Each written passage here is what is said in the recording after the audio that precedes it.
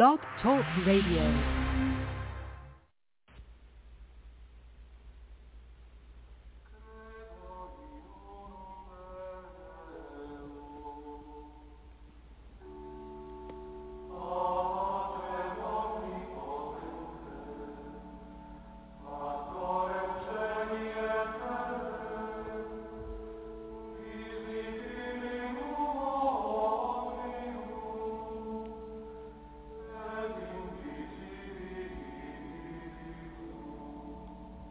Welcome back to Zion's Redemption Radio Network.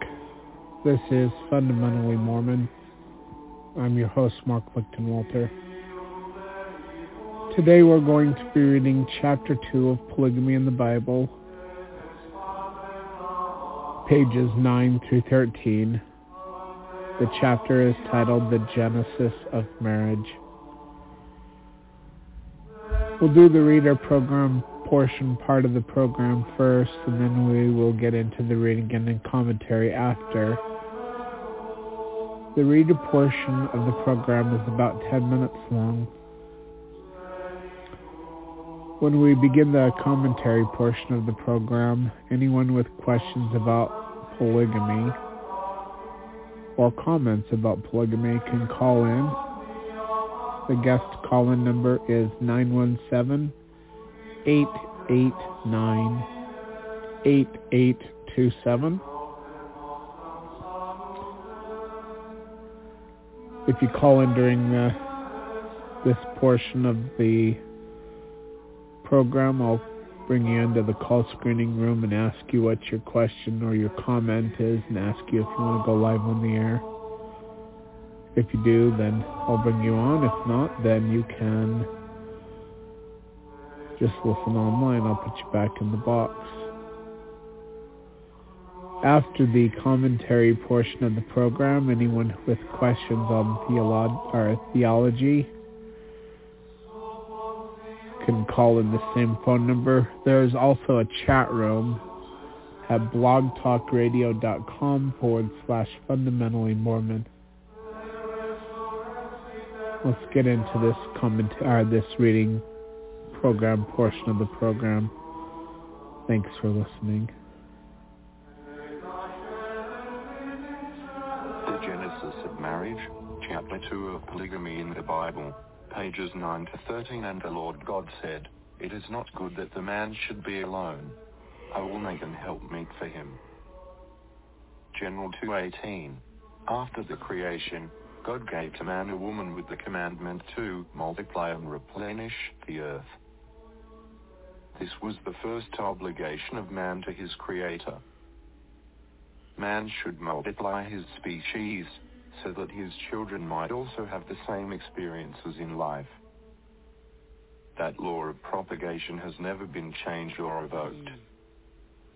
The creation of the earth was not an accident or a mystery without purpose or reason. Man's probation here is an essential and rewarding experience so that he might learn right from wrong and good from evil. In the midst of this paradise, God placed a tree called the tree of good and evil. If the tree did not have a purpose or reason for being there, God would have plucked it up like an obnoxious weed. Neither did God create man and woman and then heedlessly leave a talking serpent to be their overseer or godfather. Each part of this creation was done with divine wisdom and a profound reason. 10. Adam brought his children into this world to gain wisdom between good and evil, just as he had obtained it and through experience. Living in a world filled with pain, sorrow, disease, affliction and death would certainly provide man with the experiences he needed to make him appreciate the joys of heaven. His struggle in the conflict between good and evil would render an abundance of trials, temptations and oppositions which would teach him that difference. Mortality is a schoolhouse, experience is the teacher, and death is the graduation. But with the closing of earth's door, another is opened. Adam introduced death, but Christ would initiate eternal life. Adam provided the blood of mortality. Christ gave plasma for immortality. Adam led men from mortality to the grave. Christ would lead them in the resurrection. Jesus had been foreordained for that mission as a lamb slain from before the foundations of this world. Rev. 13:8. Hence, the entire creation and man's existence was pre-planned. This world was not an evolutionary progression of mutations, but rather a carefully calculated estate governed by an all-wise and all-loving parent. This creation is so carefully managed that not even a sparrow falls to the ground without his notice. See Matt 10:29. After the years of grief, opposition and sorrow have torn the heartstrings of man and woman, then shall the blessings come. From Adam we gained experience. From Christ we shall gain the reward. At first Adam and Eve enjoyed the Garden of Eden as though it were a part of heaven itself. There, 11, were no weeds, no wickedness, no pain or sorrow. It was beautiful and heavenly, but it was a condition of suppression. Wisdom requires experience. It is by tasting that one knows the bitter from the sweet, the salt from the sugar. Without the taste of sorrow, man could never know happiness. So God introduced marriage on this earth at a time when Adam and Eve were two immortal beings, capable of living forever. If Eve had been more careful with her diet, she would have continued to live in an immortal state of marriage. When God gave immortal Eve to immortal Adam, he didn't say, "Till death do you part," because death had not yet been introduced on earth. Some have argued that the saying, "They twain shall be one flesh," indicates that there should not be any more than two, or twain, in a marriage. Lieutenant does not convey any such idea. Jesus said, "I and my Father are one," or twain are one, and he prayed for all those that would believe in him, that they all may be one. As thou, Father, art in me, and I in thee, that they also may be one in us. John 17:21. It was just as easy for all of his disciples to be one with him as it was for a man to be one with several wives. The 3 wives that were subsequently married to Jacob became one with him in Leah. No matter how many wives a man may have, he and each wife will be one altogether. The motivating principle in marriage is to be one. It matters not if there are only 2 in the marriage or a dozen. Wives, children and a man should work for oneness in purpose and in love. When the family is united together in all things, they are prepared to unite themselves with heaven and all are one with God. 12. Although marriage is sanctioned, blessed and commanded of God, mankind have wantonly abused it. As Martin Luther said, "And yet the whole world shuns this legitimate, divinely instituted union and prefers to indulge in promiscuous relations, which are harmful in more than one way. Property is squandered, bodies are damaged by serious diseases, God is provoked to inflict horrible punishments, and, worst of all, states and households are destroyed." Why do we not avoid these great evils? Why do we not prefer to seek the blessing of God through a legitimate union? Obviously because our nature is corrupted by sin, rebellious, and intolerant of laws, and does not want to be tamed or restrained. Luther's Works, Volume 3, 48. The first commandment given to man was to be fruitful, and multiply, and replenish the earth. General 128. To Noah it was repeated, "Be fruitful, and multiply. Bring forth abundantly in the earth, and multiply therein." General 9. 7 generations of children would continuously be born, or created, who would follow in the footsteps of their great-grandparents who learned good from evil. But God also gave other commandments and rules for guidelines, many of which included laws pertaining to marriage. But many argue that Adam was a monogamist. We are informed about Eve, but it didn't say that he was not a polygamist. Neither did God give any law to him saying that he could not be a polygamist. 13. Those who use the argument that God took a rib from Adam and made only one woman for him must also consider that Adam had more than one rib. There are many things that occurred in Adam's time that did not particularly mean that it should always be so.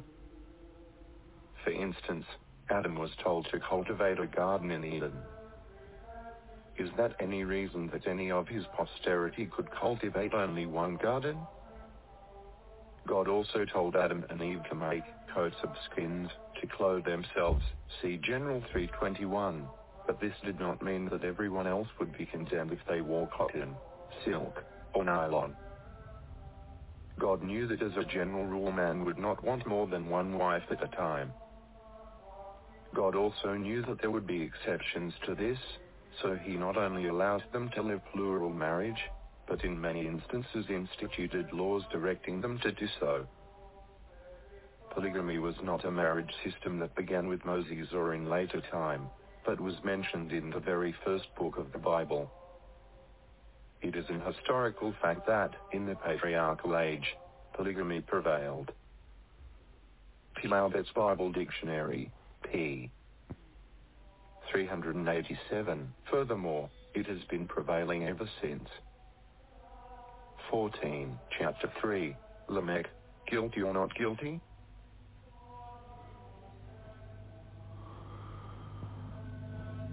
Okay, that was the end of the reading portion of the program. So we're going to get into the commentary portion of the program now. Like I said before, the guest call-in number is 917-889-8827. Try to keep an eye on that chat room in case you want to use the chat room for your questions or comments. That's fine. The chat room can be found at blogtalkradio.com/fundamentally Mormon. Thank you for listening.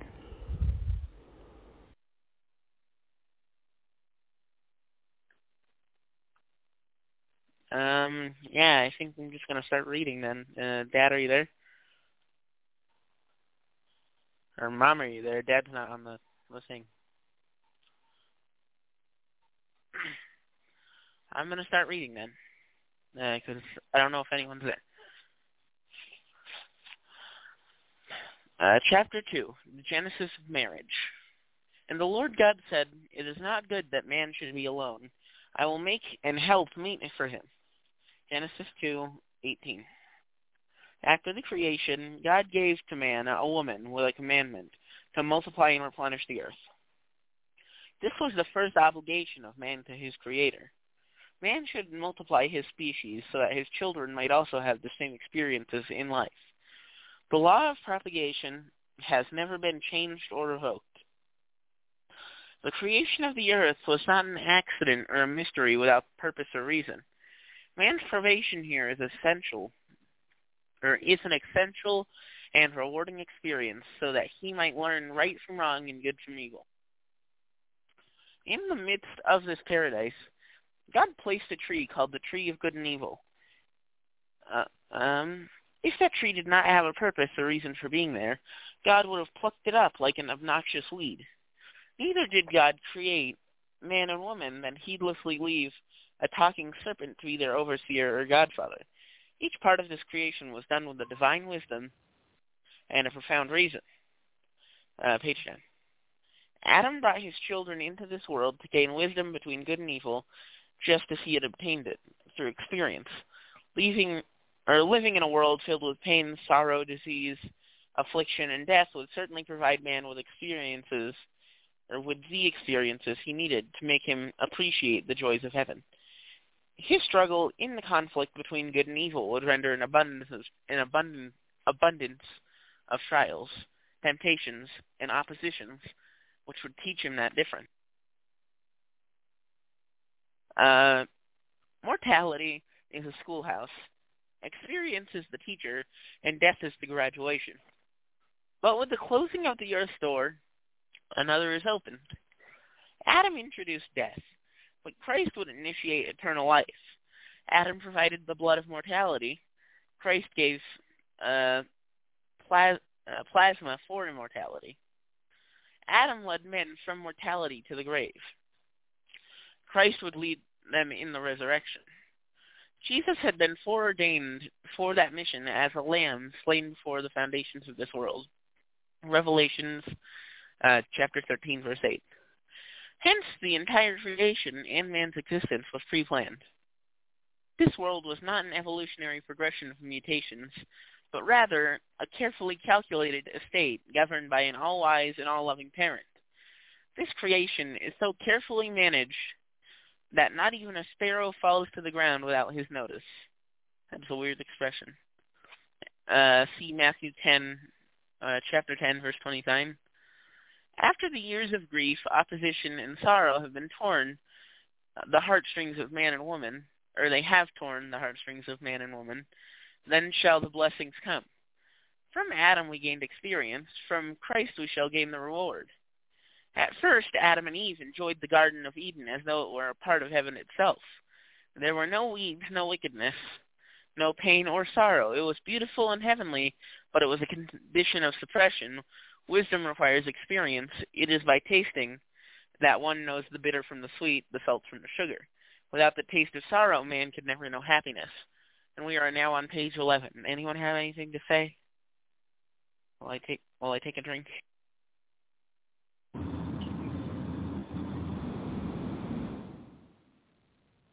I'm on here now listening. I was just picking up that stuff for Dad. Can you hear me? Yeah, I hear you. Oh, okay. Yep. So I can hear you. You're coming in loud and clear. Okay, that's good. Anything to say? Yep. Nope. I just Okay. wanted you to know that I'm listening in so that you're not there by yourself. Okay, I started and I'm like, I don't know where everyone is, so I'm just going to start reading. So I read Dad's on the probably road, a quarter of the way to it. Okay, that makes sense. Yeah. Yeah, he was breaking up, and I had asked him a question about what I was picking up, so then I called him, and he was breaking up on the mine road. So he'll call back in when he comes back down. Okay, I'm going to continue reading then. So God introduced marriage on this earth at a time when Adam and Eve were two immortal beings, capable of living forever. If Eve had been more careful with her diet, she would have continued to live in an immortal state of marriage. When God gave immortal Eve to immortal Adam, he didn't say, "Till death do you part," because death had not yet been introduced on the earth. Some have argued saying that they twain shall be one flesh indicates that there should not be any more than two or twain in a marriage. It does not convey any such idea. Jesus said, "I and my Father are one," or twain are one, and he prayed for all those that would believe in him, that they may be one, as thou, Father, are in me, and I am thee, that they may also be one in us. John chapter 17, verse 21. It was just as easy for all of his disciples to be one with him as it was for a man to be one with several wives. The three wives that were subsequently married to Jacob became one with him and Leah. No matter how many wives a man may have, he and each wife will be one or together. The motivating principle in marriage is to be one. It matters not if there are only two in a marriage or a dozen. Wives, children, and the man should work for oneness in purpose and in love. When the family is united together in all things, they are prepared to unite themselves with heaven, and all are one with God. Page 12. Anything to say? The whole time, but I was, like Mom said, I was on the mine road. I just think it's funny when you think about the Trinity and the people that are like, well, Jesus says he's one with the Father, but then right after that he says he prays that they all might be one together, the apostles. So we could call it the fifth Trinity, not the Trinity, if that's the case, if you take that reading of it, which is an incorrect interpretation of Scripture. So I don't know. I just think it's interesting. Also, when people flip out about adultery, what's interesting about adultery is if you go back into the Greek or the Hebrew, it means a woman who is married, and a woman commits adultery when she breaks the marriage bond. Or if a single man or a married man is with another married woman, then he commits adultery with her because she's committing adultery. That people, they get that word and they think that they can interpret it by the light of their Gentile understanding, when that's problematic, because then you come up with an incorrect interpretation of Scripture. And you can know closer what the true interpretation is by reading what the definition of the word is in the original language, not by just taking it as, oh, well, this means this in our culture, so that must mean the same thing. Well, oftentimes it doesn't. So, yeah, and then after you do all of that, that's called studying it out to the best of your ability. You go and you get revelation about it and inspiration and all that. But before you do all of that, you've got to know what the words mean before you pretend to know what the words mean. You have to actually study it. And, back in the day, people may not have been able to do that as well as we can today, but we can today. It's easy. You can figure out what the definition of these words are pretty easy. Anyway, Kim, did you have something to say? You're muted, Kim. I know. I was going to say pretty much the same thing that you were saying.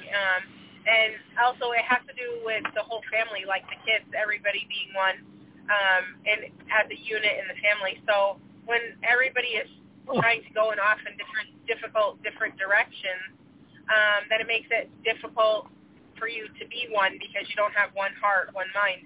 And so essentially it's very difficult, I feel like, if you're raising teenagers, because they want to go off and do their own thing and, not necessarily have one mind with the parents, which makes it difficult. But then it does say that, your daughter, your children, they will cleave unto their husbands, and, husbands to their wives. So they're just getting in that, stage where they are preparing to be one with another.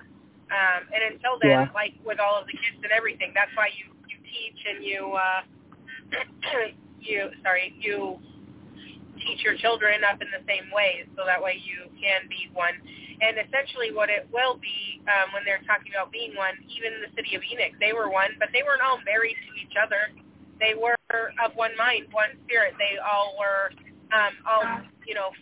for God's plan and for serving each other and serving Him. So I think it depends, because I think a lot of people want to interpret Scripture their own way. That's what I feel like. They want it to make sense for them, and they want it to go with what they feel is best, instead of asking God for interpretation, asking God for knowledge and help. Well, it's also helpful to understand the Hebrew mindset when you're trying to understand what the Scriptures mean. Even the Book of Mormon was written by a Hebrew culture, especially the first part where they lived the law of Moses, the Torah, and they understood it correctly. And when we come at it with a Gentile mindset, we misinterpret what is being said. We don't understand that they understood it a certain way because they understood the Torah. So when in section, I can't remember what section it was, in 1832 that the church was placed under condemnation. Part of the reason for that was that they treated the former revelations lightly. That includes the Torah. A lot of people think that we don't have to worry about that stuff anymore, but the foundation of the law was the Torah, and the foundation of higher laws is still the Torah. And Jesus said, I do not come to do away with one jot or tittle of the Torah, So, it is what it is. Anyway, I'm going to mute myself. Okay, I'm going to continue to read then. Although marriage is sanctioned, blessed, and commanded of God, mankind have wantonly abuse it? As Martin Luther said, and yet the whole world shuns this legitimate, divinely instituted union and prefers to indulge in promiscuous relations, which are harmful in more than one way. Property is squandered, bodies are damaged by serious diseases, God is provoked to inflict horrible punishments, and, worst of all, states and households are destroyed. Why do we not avoid these great evils? Why do we not prefer to seek the blessing of God through a legitimate union? Obviously, because our nature is corrupted by sin, rebellious and intolerant lies, and does not want to be tamed or restrained. Luther Works, Volume 3, page 48, I would assume. The first commandment given to man was to be fruitful and multiply. Oh, okay. Yeah. When you get to the end of a quote, just say end quote and then give the reference for the quote. That way people know it's the end of the quote, and then they know that you're citing where the source is from. So, anyway, go ahead. Makes sense. Okay. The first commandment given to men was to be fruitful and multiply and replenish the earth. End quote. Genesis chapter 1, verse 28. To Noah it was repeated, be ye fruitful and multiply, then bring forth abundantly in the earth and multiply therein. End quote. Genesis chapter 9, verse 7. Generations of children would continuously be born or created who would follow in the footsteps of their great-grandparents who learned good from evil. But God also gave other commandments and rules for guidelines, many of which included laws pertaining to marriage. But many argue that Adam was a monogamist. We are informed about Eve, but it didn't say that he was not a polygamist. Neither did God give any law to him saying that he cannot be a polygamist. Those who use the argument that God took a rib from Adam and made only one woman for him must also consider that Adam had more than one rib. Now we're on page 13. Anything to say? I think it's interesting that the symbolic whatever of the scriptures, God uses a rib to symbolize Eve. Well, I mean, Adam had more than one rib. Anyway, I don't know. It's just something that I was thinking of when I saw it. Oh, my goodness. These people. I turn the radio squelch all the way up after I leave the mine. Some of these radios just get out, and I get to hear them anyway. So, anyway, I am going down the mine road. Kim, did you have anything to say about any of that?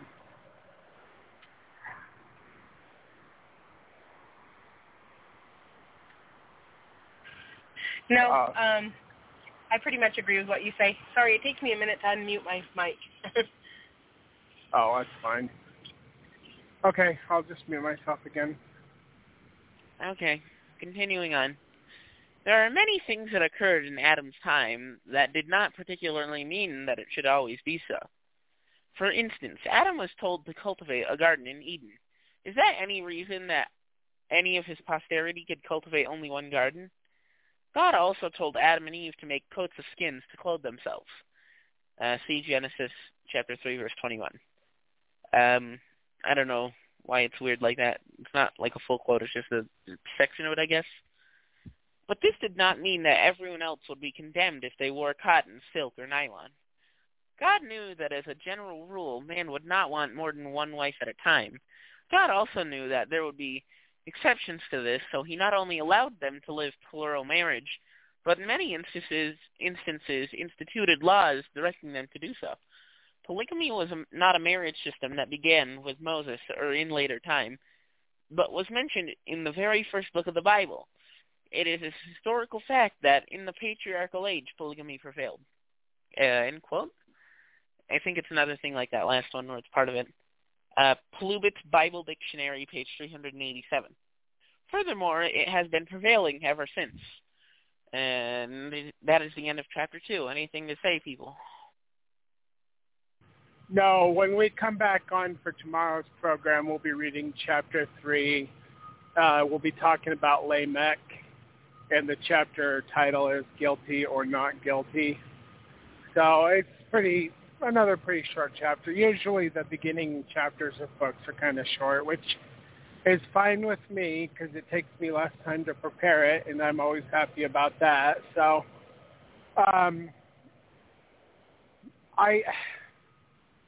the reason why we're doing this right now is because so many Gentiles, they have a huge problem with polygamy.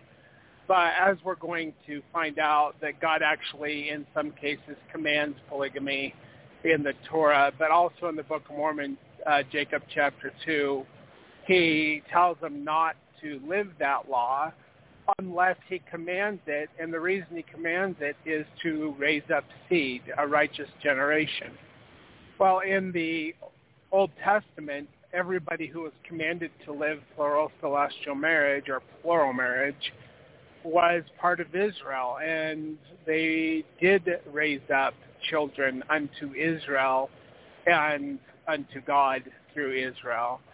So they didn't need that extra tidbit of information like maybe we do, because there's people who live cultural polygamy, and it is my belief that monogamy is the law that God commands unless he commands otherwise. But God is always looking to raise up a righteous seed unto himself, a righteous children. But there's something else to this. And like, okay, so I'm using this book to show that, yes, polygamy was lived in Old Testament times, probably in New Testament times, and we'll get into that in this book. But also, this was the foundation of the law, which means it is the foundation of a higher law, which was not given to the people at that time. At least I don't believe it was. It could have been.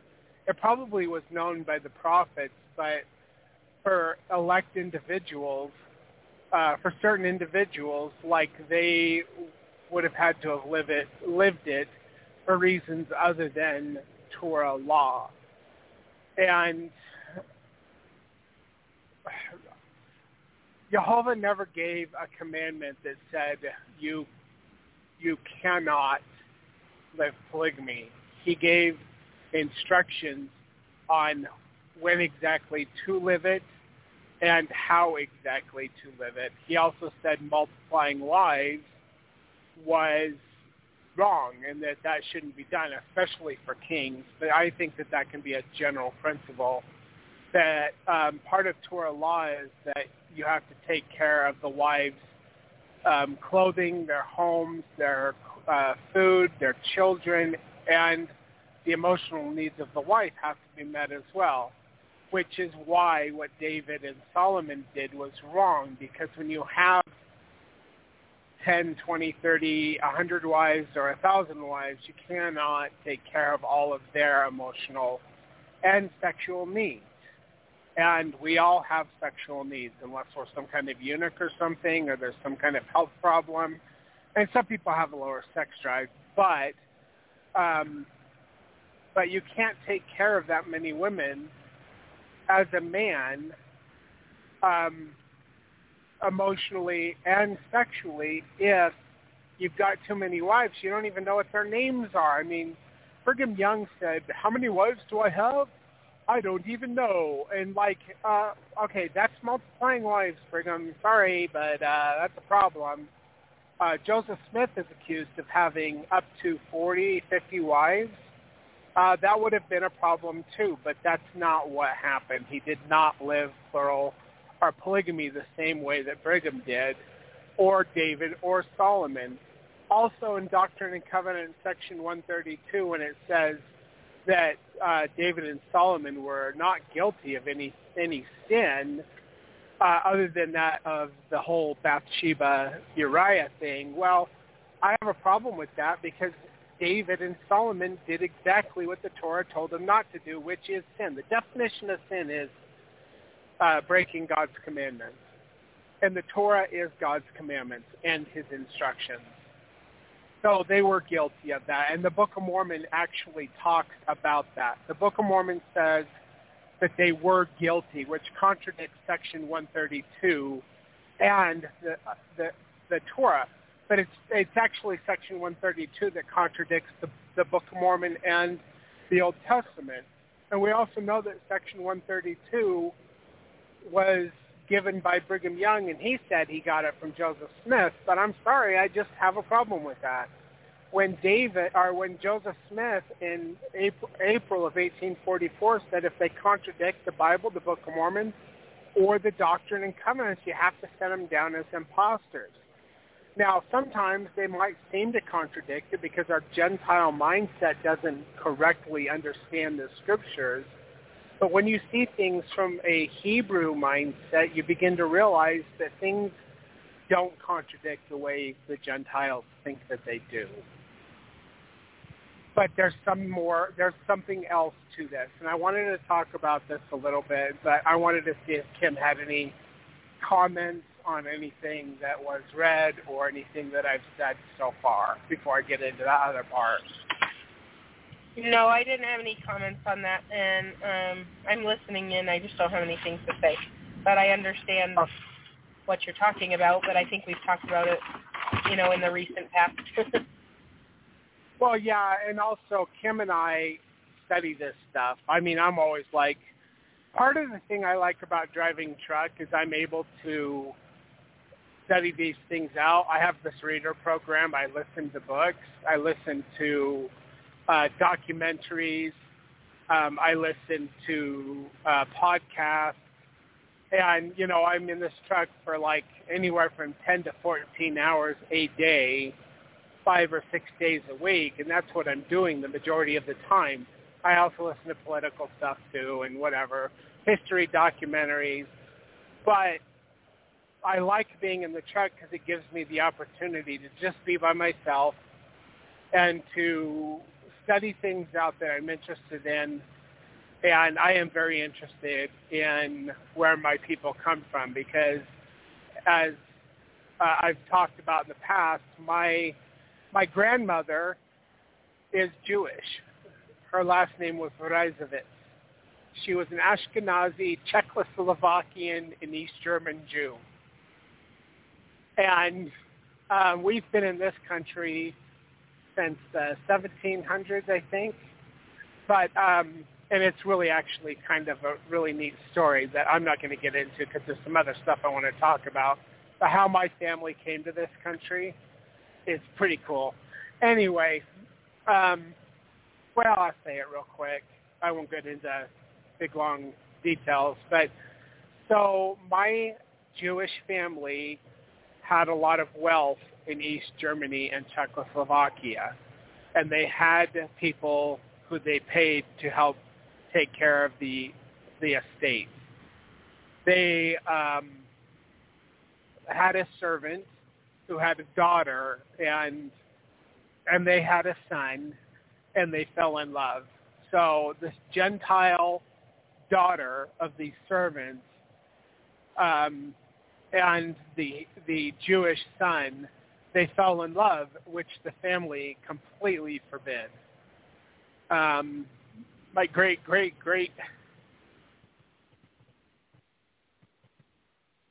grandpa went and married her in secret, and they had a child, and the family took the child and they put it in an orphanage, some Christian orphanage, and they forbid it. So my great grandpa went and got he moved to another place and took her with him, and he got a job on a ship, and he hid her on the ship, and the ship was headed for multiple destinations, but one of the places that they went to was the United States of America.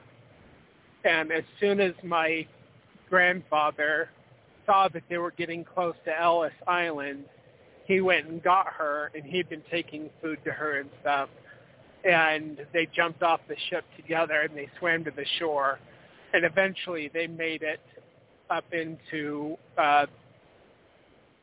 to Wisconsin and Illinois, in that area there. So that's how my family came to this country. but they were later, I believe they were able to reconcile, but we have the records of the genealogy of that part of my Jewish family, and they go back to King David. And actually, it's interesting, they go back all the way to Adam and Eve. And my grandmother, who converted to to Mormonism, well, she converted to Christianity first, and then she eventually converted to Mormonism. And this is my dad's mom. She didn't want us to know that she was Jewish. She wouldn't even tell us what her maiden name was. We just knew her as Lucille Ricker. So anyway, I was in my mid-20s, I think, when I found out the genealogy, and I found out that we were Jewish. At least in part. Of course, we're a bunch of mutts, and we've got other things too. I'm Scottish. I even found a Chinese guy way back. Wasn't able to follow that genealogy anywhere, but there was one guy from China. Scottish. I'm related to Scottish royalty and to Charlemagne and to a bunch of royals through both my mom and my dad. And it was kind of funny. We were watching The White Queen on Amazon or Netflix or somewhere. I can't remember. It's a series, and I really, really liked it. But this is my family. And when Kim and I were watching this show a week or two ago, there were banners in the background with standards on them. And I paused it and I rewound it. And I was like, Kim, look, you see those standards? That is in those books that my grandparents had when I was growing up. They had a bunch of old books, old family Bibles and old genealogical books. And those standards were in those books. And I was telling Kim I hate them because of how they were, but they're my family. That's where I come from. And I study all this stuff out. Anyway, okay. So I've gotten a little bit further into it than I intended to. But what I wanted to say was I always wondered why polygamy was a thing, and I heard all the arguments, women couldn't have property, and that was a thing in Israel too. There is good cultural reasons for ancient polygamy, but why is it necessary that we have plural marriage in our day and age? And I never understood that. Well, I never got an answer to that directly, but when I was asking God where he was before the Big Bang and how if everything all of a sudden started at once and he's eternal, where did he come from? And he showed me a ton of stuff. He took me up in the spirit. So I've had a ton of out-of-body experiences. None of them were ever intentional. And they were almost always, if not always, where God was taking me up in the spirit and he was showing me.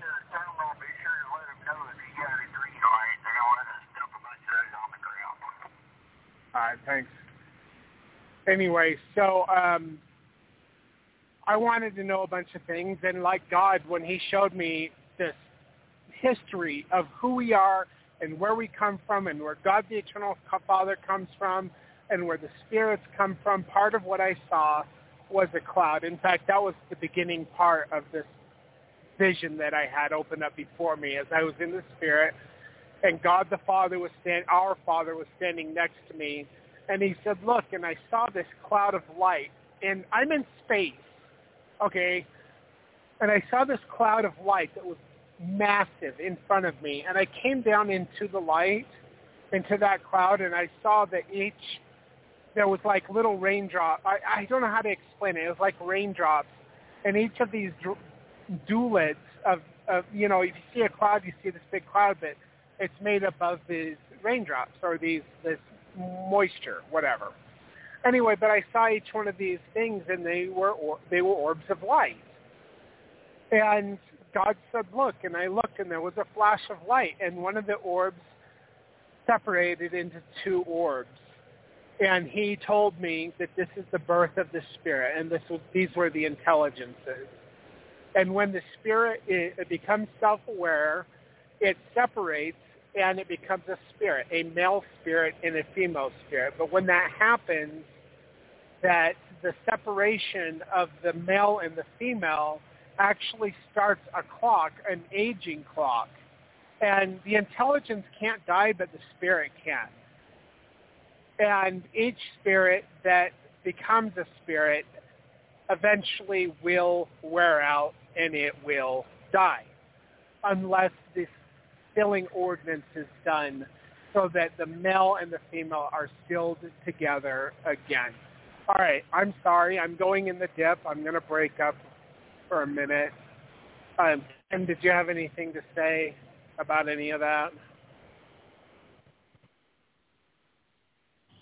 I'd only heard that one story that you had talked about one other time, I think, and I thought it was interesting then and was curious how it got passed down.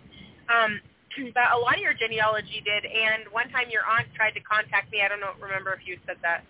You might already told them that, but she contacted me with the information from it so that it could be sent to you.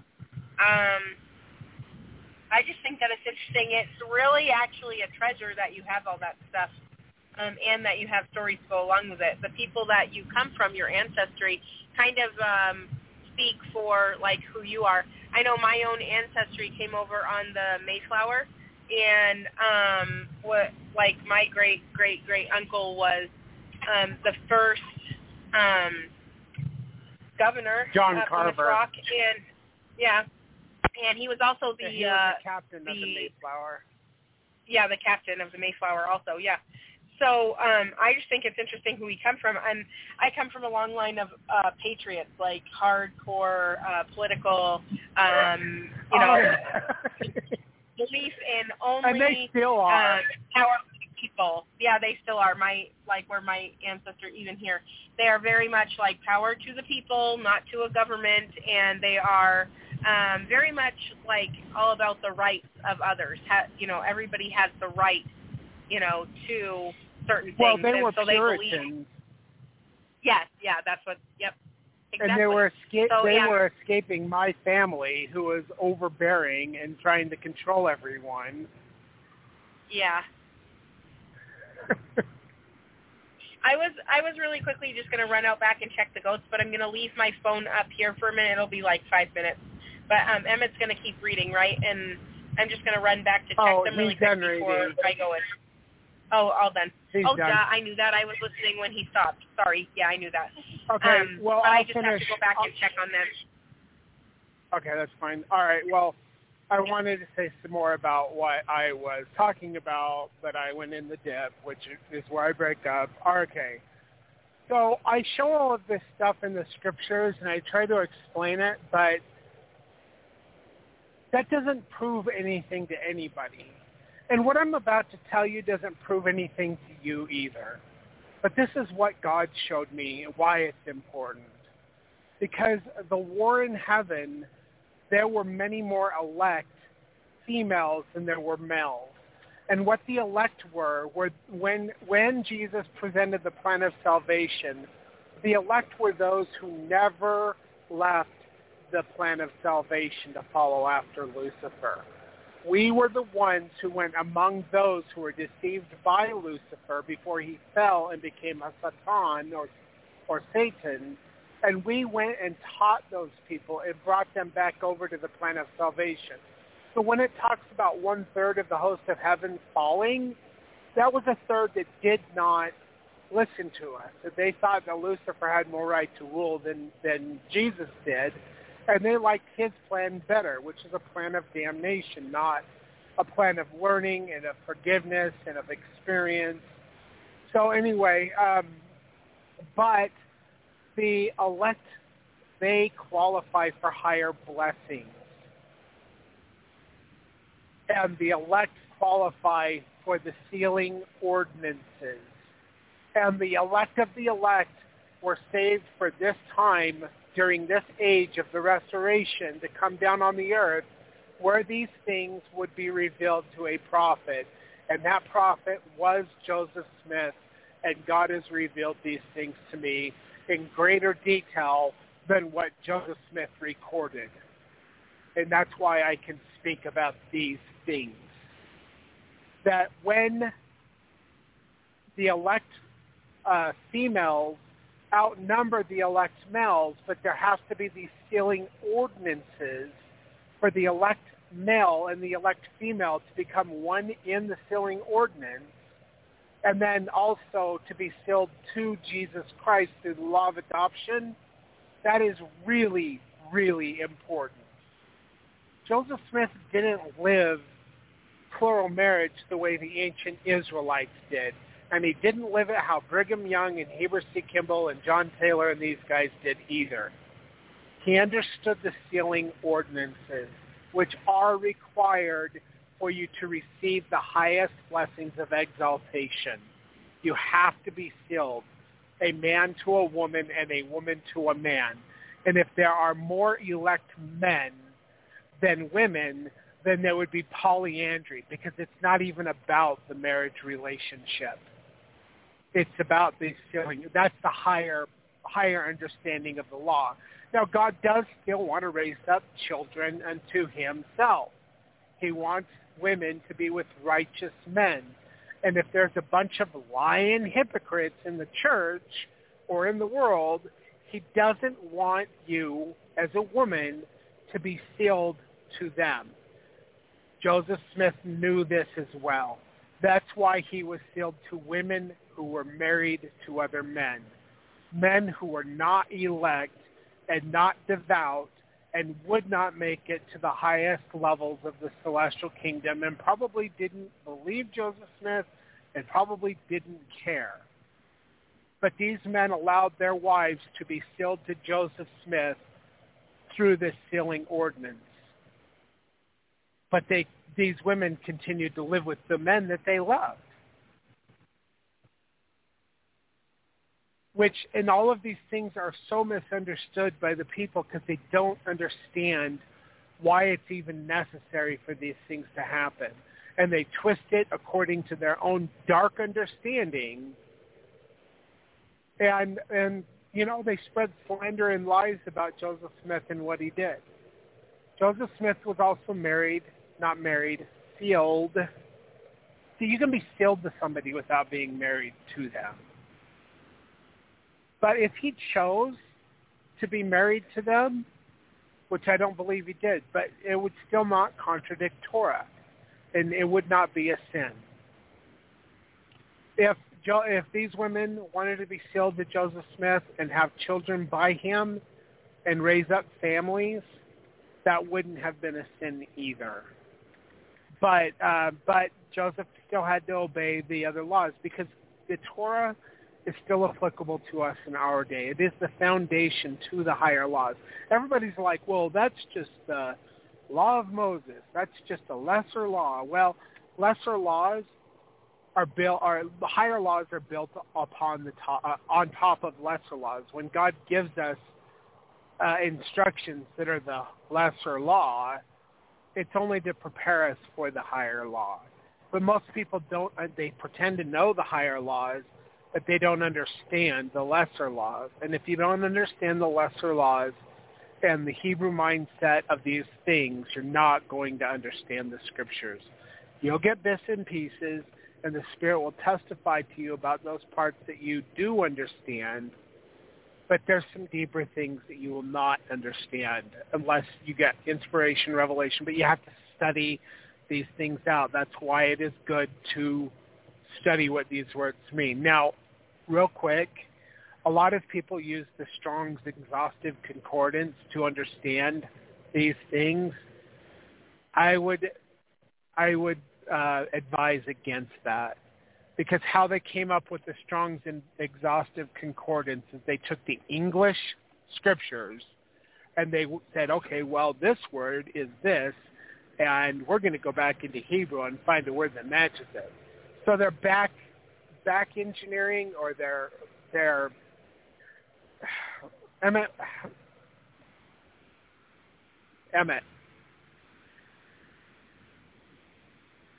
Okay, apparently Emmett is unmuted or he's doing something else. I don't know. But anyway, it's basically they're trying to back engineer something that they should be going forward with, not backwards with.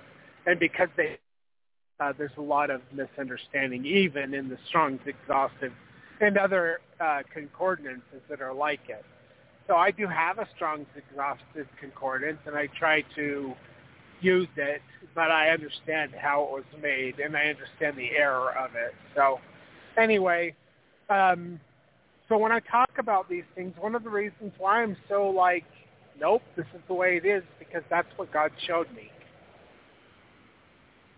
And I know that it's true.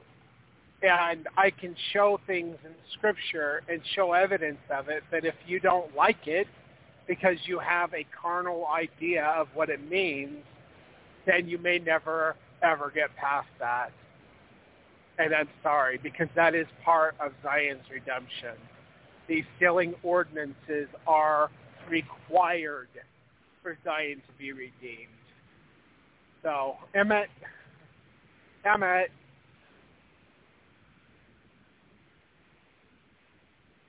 Well, I'm on wash plant now. It's going to break up. Guest call-in number is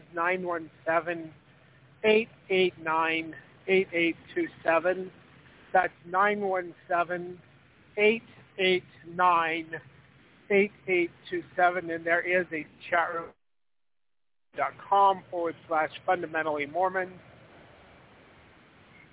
All right, here's I know somebody. you're starting to break up a little bit. Yeah, it's me. I was still listening to you. I was waiting for you to be done before I went out back. I'm on. But I know you're on wash plant.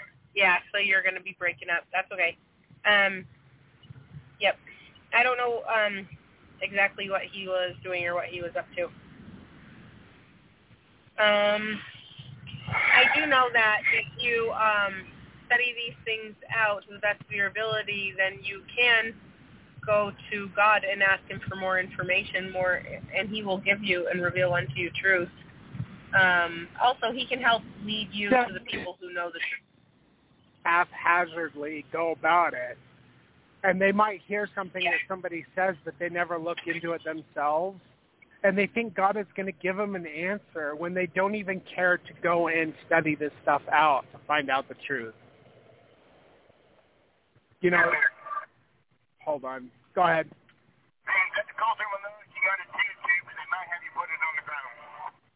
I got a 9 ground, but I'll keep that in mind for later.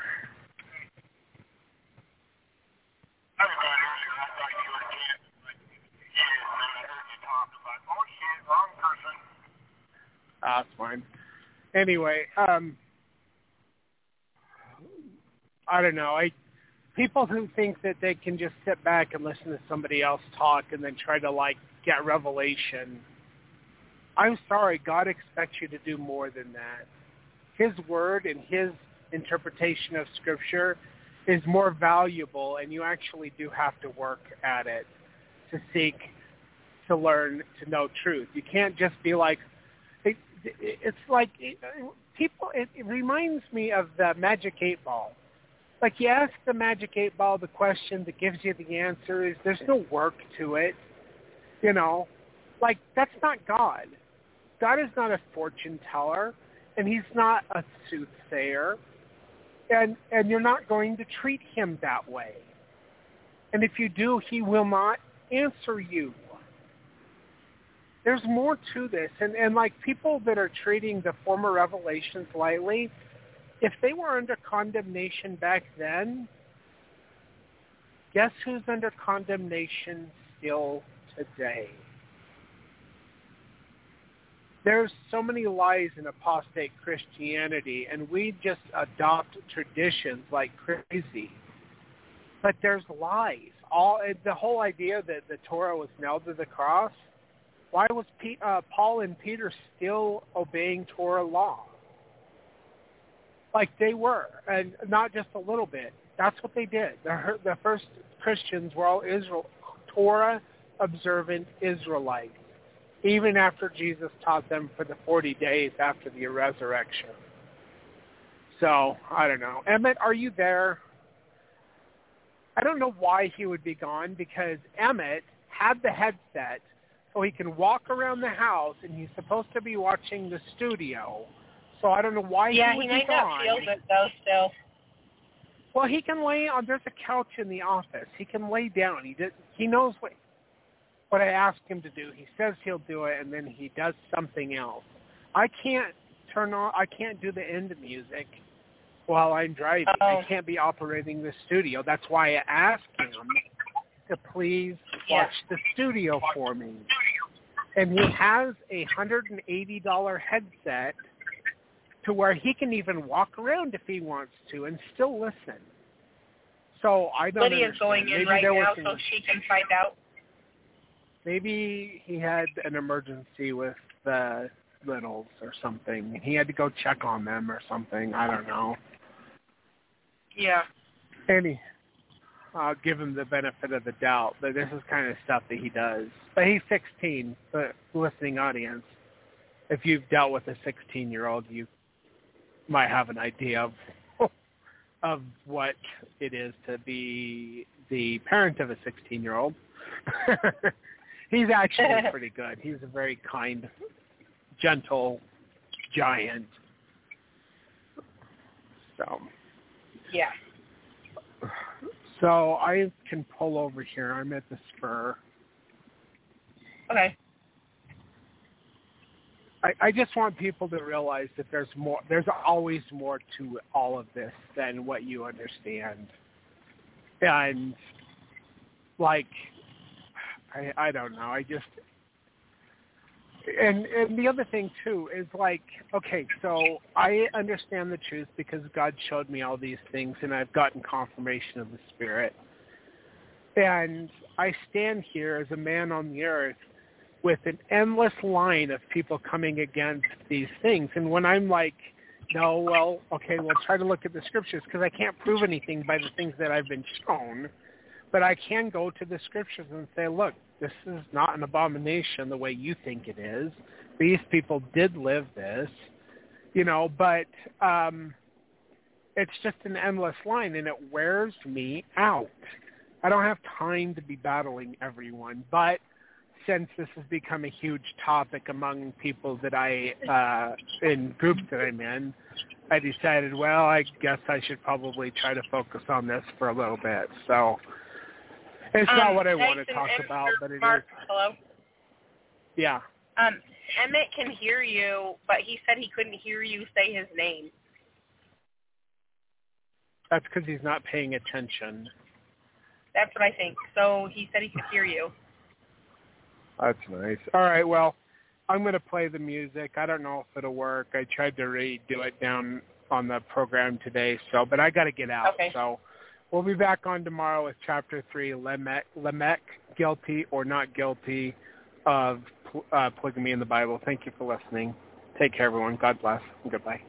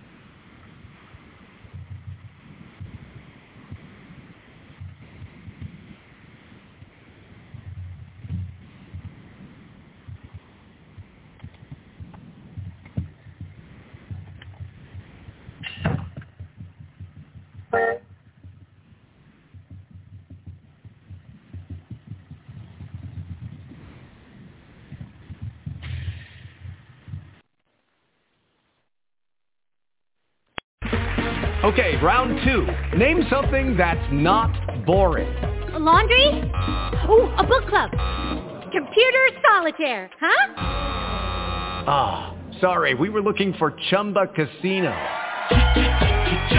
That's right, ChumbaCasino.com has over 100 casino-style games. Join today and play for free for your chance to redeem some serious prizes. ChumbaCasino.com. No purchase necessary. Void where prohibited by law. 18+. Terms and conditions apply. See website for details.